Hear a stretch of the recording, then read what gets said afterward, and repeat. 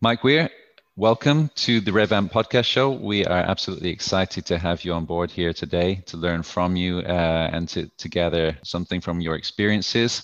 For those who don't already know you, if you would just maybe start by introducing yourself, your role, and a little bit about your company, and that'd be a great opening point.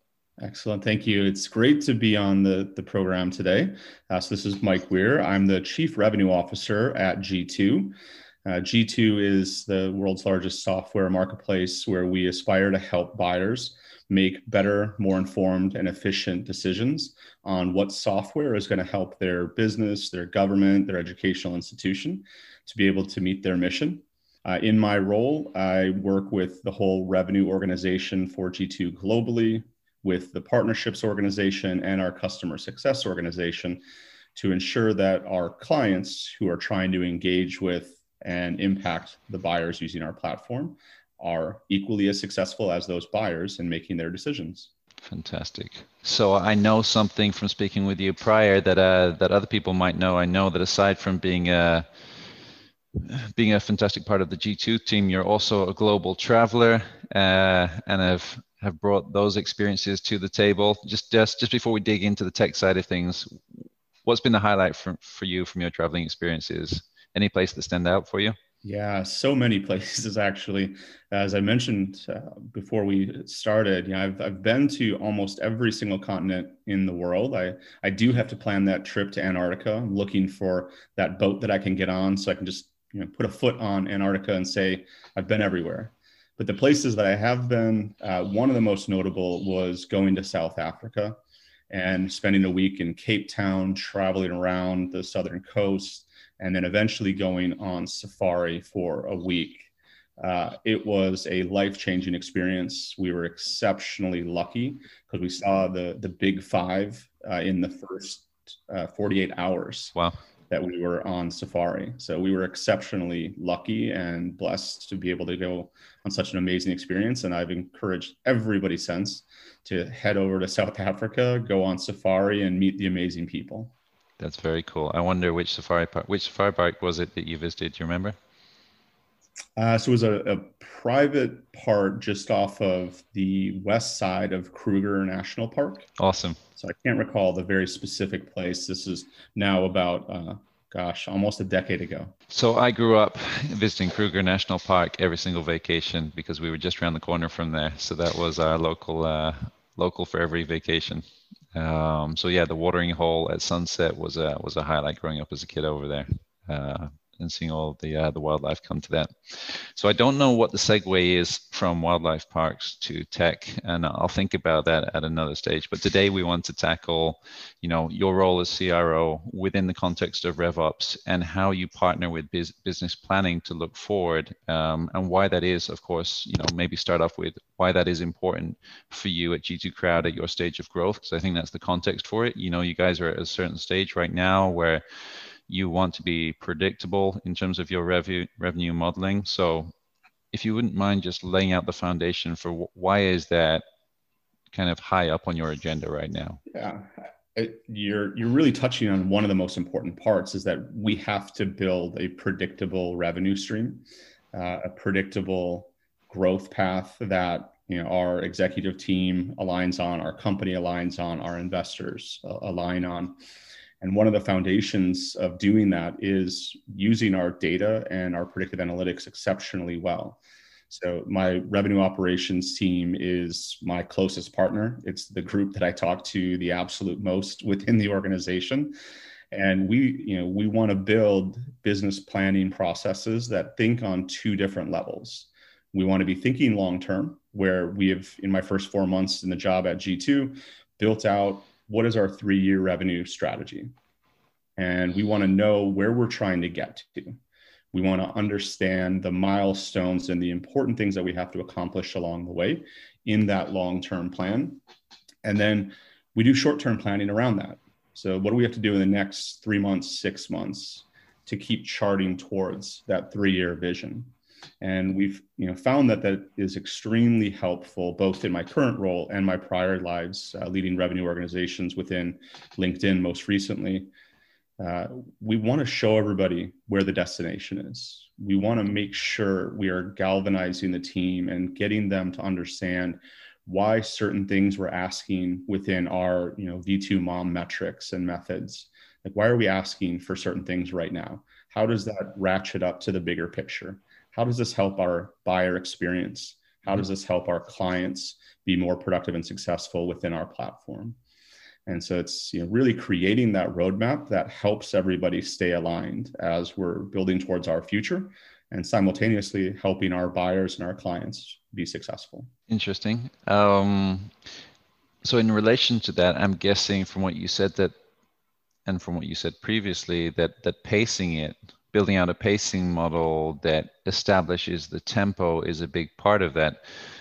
What goes into to the management of that process? How do you build out a pacing model that's effective? I know historically VPs of sales like to bring money forward into current quarter. Does that mean, I'm going to ask you the tough question here. Does that mean you're at odds with the VP of sales, that you want to pace it out and they want to bring it forwards? Yeah. So the way I think about the pacing model that we have built and that we're continuously trying to refine, it's not necessarily trying to go against the grain of deal motions. It's trying to better understand what is the momentum profile that we have as a business right now. And rather than just looking in the rearview mirror, rather than just coming into a forecast meeting and going, deal by deal by deal and saying, okay, is it going to close or not close?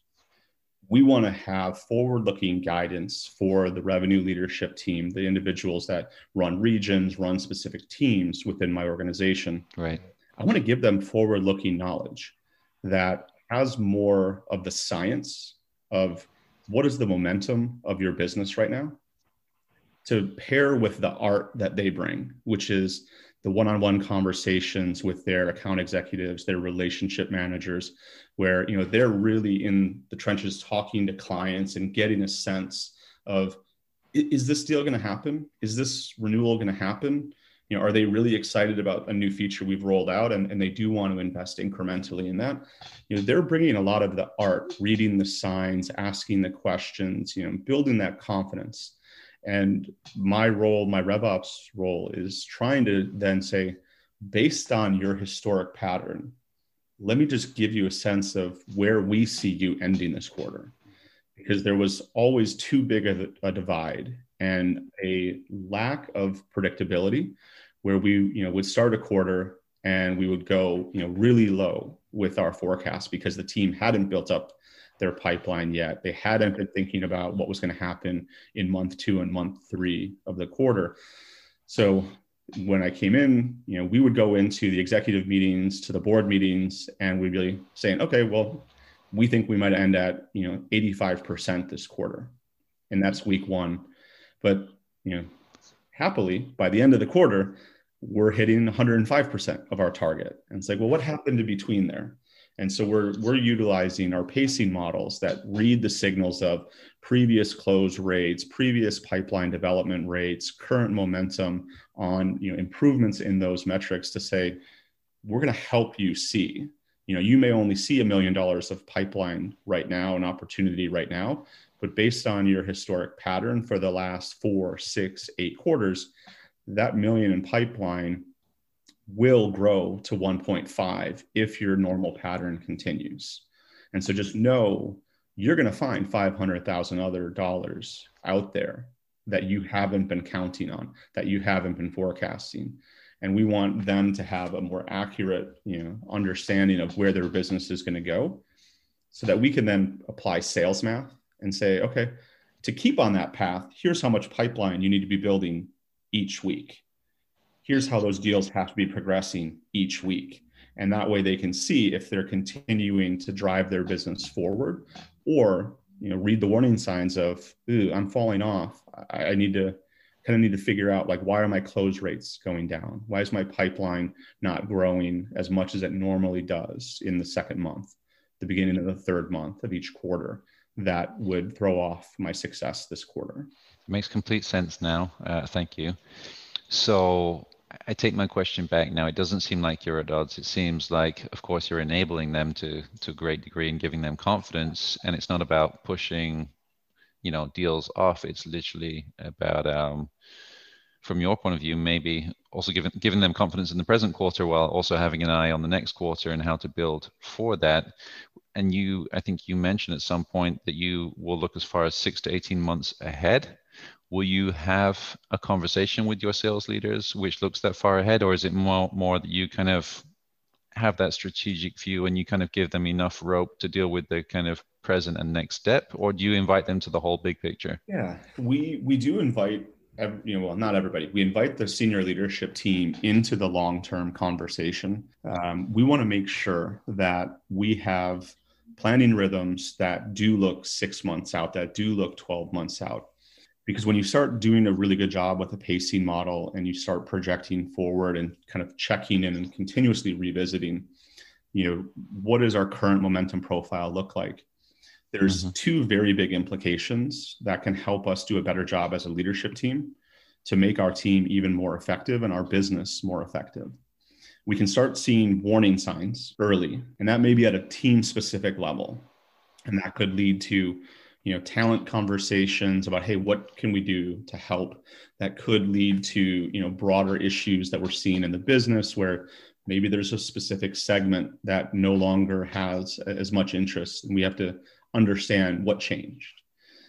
So we want to see those warning signs, 6-9 months in advance of them happening, so that we can prevent the forest fire from starting. And then on the more positive side, we also want to see where the break points are going to happen because we have hyper growth going on and because a team is doing so well right now and we see it continuing for 2 quarters. All of a sudden, we're going to be like, wait a second, you're going to have too much, like you're doing too well. You're going to have too many clients to work with and you're going to start underserving them and they're going to start being upset with us. So we need to hire ahead. We need to get more people in to help you out. Or we need to change an internal process. We need to create more educational materials in partnership with our marketing organization to keep up with the pace of new clients that we're onboarding. So we want to look for those, warning signs as well as those really positive breakpoints to plan ahead so that we are preventing issues from happening before, a fire drill hits and they're like, I've got too much going on. I can't handle the number of clients I've got. It's like, okay, we've already planned for that and we're already working ahead. So you don't ever get to that point as a relationship manager to say, I've got too much, I'm working too hard. It's like, we want to keep that workload balanced really well. So Mike, you mentioned to me prior that in terms of some of the building blocks of this model, you've covered revenue forecasting and touched on that to some degree. Future headcount, you just touched on there, and then the third pillar that you shared with me was the Apex requirements. So what does that mean? What is that all about in relation to this model? Yeah, so the operating expenses are also pretty key. A company like G2, especially during COVID times, we want to be very smart about where we're investing our cash. And so the more we can plan ahead, the more we can see where some issues are going to be. We're not making just snap judgments. We are analyzing what is some of the biggest risk that we're facing, what are some of the biggest upside opportunities that we have. And we're making investments appropriately, not just in the headcount, as I was alluding to before, but where could we spend cash to help improve our content, to help advance our go-to-market with a marketing campaign about a new product feature that isn't getting as much adoption. And we are really excited about it. And we want more of the market to know about it.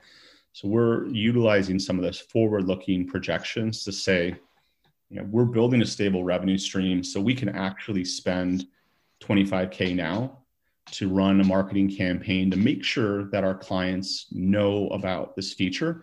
That's awesome. And they're just not adopting it as much as we'd like. So we can predict more of where our revenue is going to be able to add to the business case of why we can invest dollars right now to help our go-to-market strategy. Fantastic. So when I, one of the things that's interesting is that, of course, you're telling this story from the viewpoint of a CRO. I imagine for many young revenue operations, sales operations professionals, they probably come up to you with a multitude of great ideas.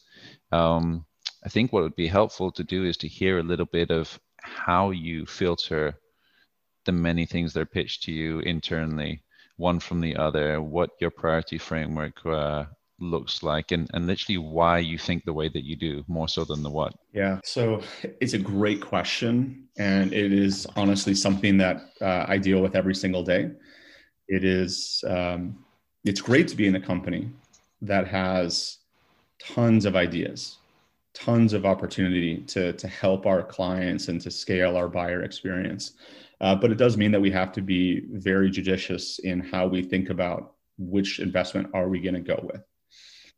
And I would say for individuals that are bringing ideas forward, one, absolutely do it. Really hone that idea first and foremost. And a couple of very key things to be thinking about is one, how does this idea fit into the bigger picture metrics that the company, that the revenue organization is trying to drive to? Is the toughest thing when you're fielding a dozen new ideas every single week is forcing me to figure out how does this help is almost a sure way of it getting punted.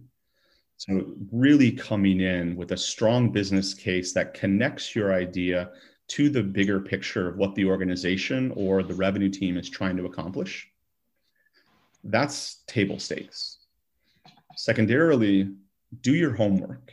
Reach out to broader parts of the revenue organization and build that supporter base of individuals. Because the first thing I'm going to do if like the RevOps team comes to me with an idea, or if product marketing comes to me with an idea, is ask, who is behind this? So there's 10 different teams within my organization that should be using this idea. How many of them have already said that they supported it, that they're excited about it, that they're eager to do this?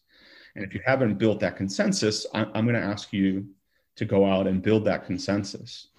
Because one of the challenging things as an individual that sits in the executive team is, I don't want to have to force things on my team. I want to be able to fit things into the way the team operates to be successful. So it is extremely important not just to use me as a lever to force people to do things. You have to be able to make sure your idea fits into the bigger picture, help sell that into the teams, because at the end of the day, if they're not buying into it, I could do a top-down edict, but we're going to have really bad adoption, and we're going to spend a ton of extra time trying to get people to use, that new sales tech that you wanted to get in for, call listening as an example. But if you've built that base of support, if they're helping sell this into me with you, then you're off to a great start because you've connected it to the bigger picture. You've built that base of support, and it becomes much easier for me to say, okay, in the grander scheme of things, this idea fits what we're trying to do. This idea has broad support. So ultimately, if we invest in it, it should be successful. And I believe that it will drive the impact that you say it will. So let's do it. In real terms, not from your perspective, but from perhaps the one that would be rolling up to you, there's a potential challenge there that I see. And that's the fact that the person who might be best at gaining consensus, maybe they're the most likable, maybe they're the most political, maybe they're the most strong-minded, might not be the same person that has the best and most intelligent ideas. They might be two completely different people. So how do you create that culture where it works and where it happens without the need to become more political? Yeah, I'm not a fan of politics.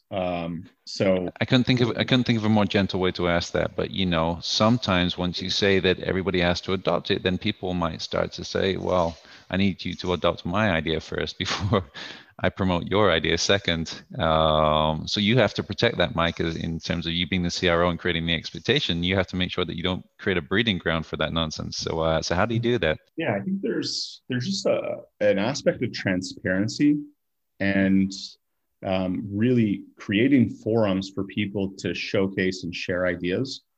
There isn't hierarchy within our organization. I haven't operated that way at prior companies either.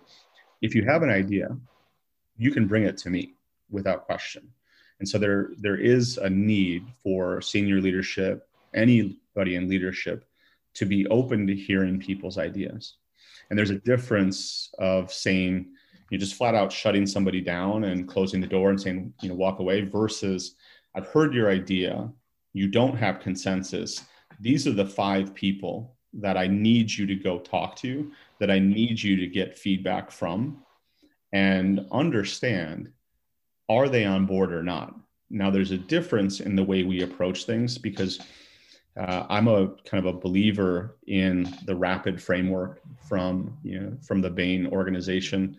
And then from within that RAPID framework, also utilizing kind of clean escalation processes that allow somebody to go out and try to build consensus, try to get the people that fall into that agree bucket of the RAPID. They're the recommender. They're trying to get everybody who needs to be in agreement to agreement. But if they can't get to agreement, they can still clean escalate it up to me and say, hey, I'm presenting this recommendation, but I'm going to be open and honest with this other person in the room. They are not in agreement. Here's my understanding of why they're not in agreement. The other person has the opportunity to say, here is why I'm not in agreement. Here's what they're not thinking about. Here's some of the other implications. And then I become the ultimate decision maker. Or it could be somebody within my own leadership team that becomes the decision maker, but they are openly and transparently hearing both sides of the argument before they make their final decision.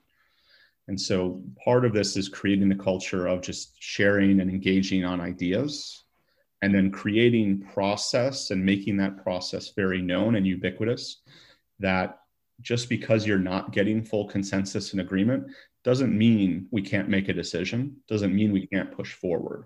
We just want to do it transparently, because the politics become highly prevalent when you're going behind somebody's back after they've openly said, I don't agree with this. And they may have all the right rationale. But if I don't know what that rationale is, if I don't know that they're in disagreement, then it can create a really bad culture. So we want to just bring transparency and understanding to why are there dissenting opinions. And if I do make a decision, yes or no, I also have to give equal clarity on why I agree or disagree with either side of this conversation. That sounds really both healthy and fair. So I'm glad that you expanded on that one. Mike, as we kind of wrap things up here, first of all, wanted to thank you. I hope this isn't the last time that we get to interview you and to speak together. I hope you come back X amount of months down the road and share a little bit more with us how the pacing model has worked out for you as you kind of roll it out and learn more and do more. We've obviously continue to wish you massive success over there at G2. I almost called you G2 Crowd, just G2 these days. And yeah, huge thank you from all of our audience and everybody with the Revamp team. And yeah, we're wishing you even more success as you take things further. Awesome. Thank you again for the opportunity. Really excited for the future and can't wait to come back on again and talk more about how we've continued to advance and what else we're seeing out in this market of how CROs and RevOps can work really well together to drive their businesses forward. Perfect. Thanks, Mike.